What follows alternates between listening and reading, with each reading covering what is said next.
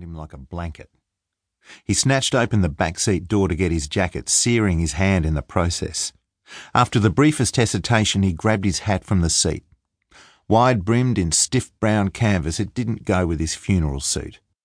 But with skin the blue hue of skimmed milk for half the year and a cancerous-looking cluster of freckles the rest, Falk was prepared to risk the fashion faux pas.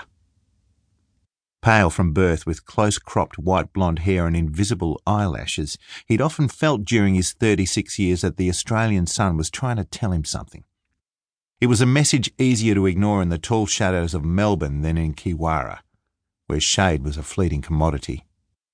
Falk glanced once at the road leading back out of town, then at his watch. The funeral, the wake, one night, and he was gone. 18 hours, he calculated, no more. Keeping that firmly in mind, he loped towards the crowd, one hand on his hat as a sudden hot gust sent hems flying. Inside, the church was even smaller than he'd remembered. Shoulder to shoulder with strangers, Falk allowed himself to be ferried deeper into the congregation. He noticed a free spot along the wall and darted in, carving out a space next to a farmer whose cotton shirt strained taut across his belly. The man gave him a nod and went back to staring straight ahead.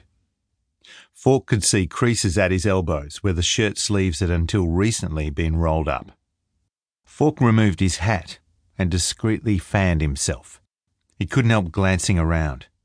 Faces that at first had seemed unfamiliar came more sharply into focus, and he felt an illogical rush of surprise at some of the crow's feet, silver-streaked hair and gained kilos sprinkled throughout the crowd.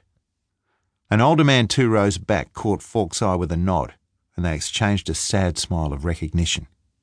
What was his name? Falk tried to remember. He couldn't focus. The man had been a teacher.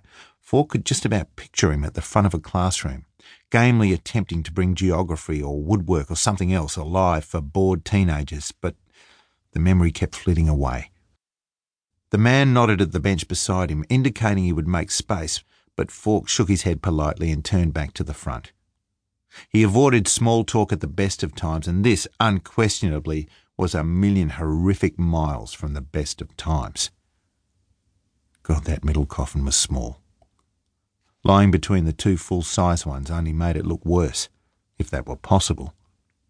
Tiny kids with combed hair plastered to their skulls pointed it out. "Dad, look! That box is in football colours."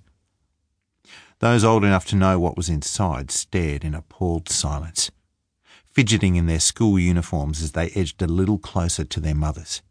Above the 3 coffins, a family of 4 stared down from a blown-up photograph. Their static smiles were overlarge and pixelated. Falk recognised the picture from the news. It had been used a lot. Beneath, the names of the dead were spelled out in native flowers. Luke, Karen, Billy. Falk stared at Luke's picture.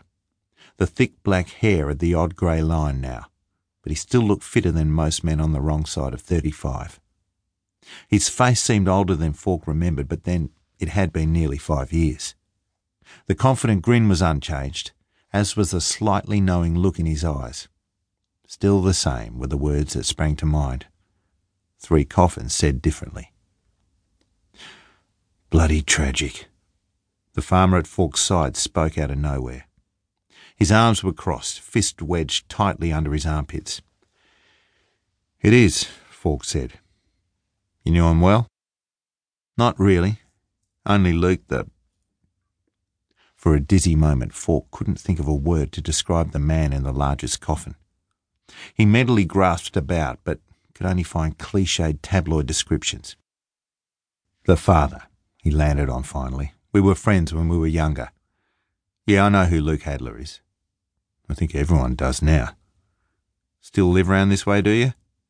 The farmer shifted his large body slightly and fixed Falk properly in his gaze for the first time. "No, not for a long time." "Right. Feels like I've seen you, though." The farmer frowned, trying to place him. "Hey, you're not one of them bloody TV journos, are you?" "No, police, in Melbourne." "That right? You lot should be investigating the bloody government for letting things get this bad." The man nodded to where Luke's body lay alongside those of his wife and 6-year-old.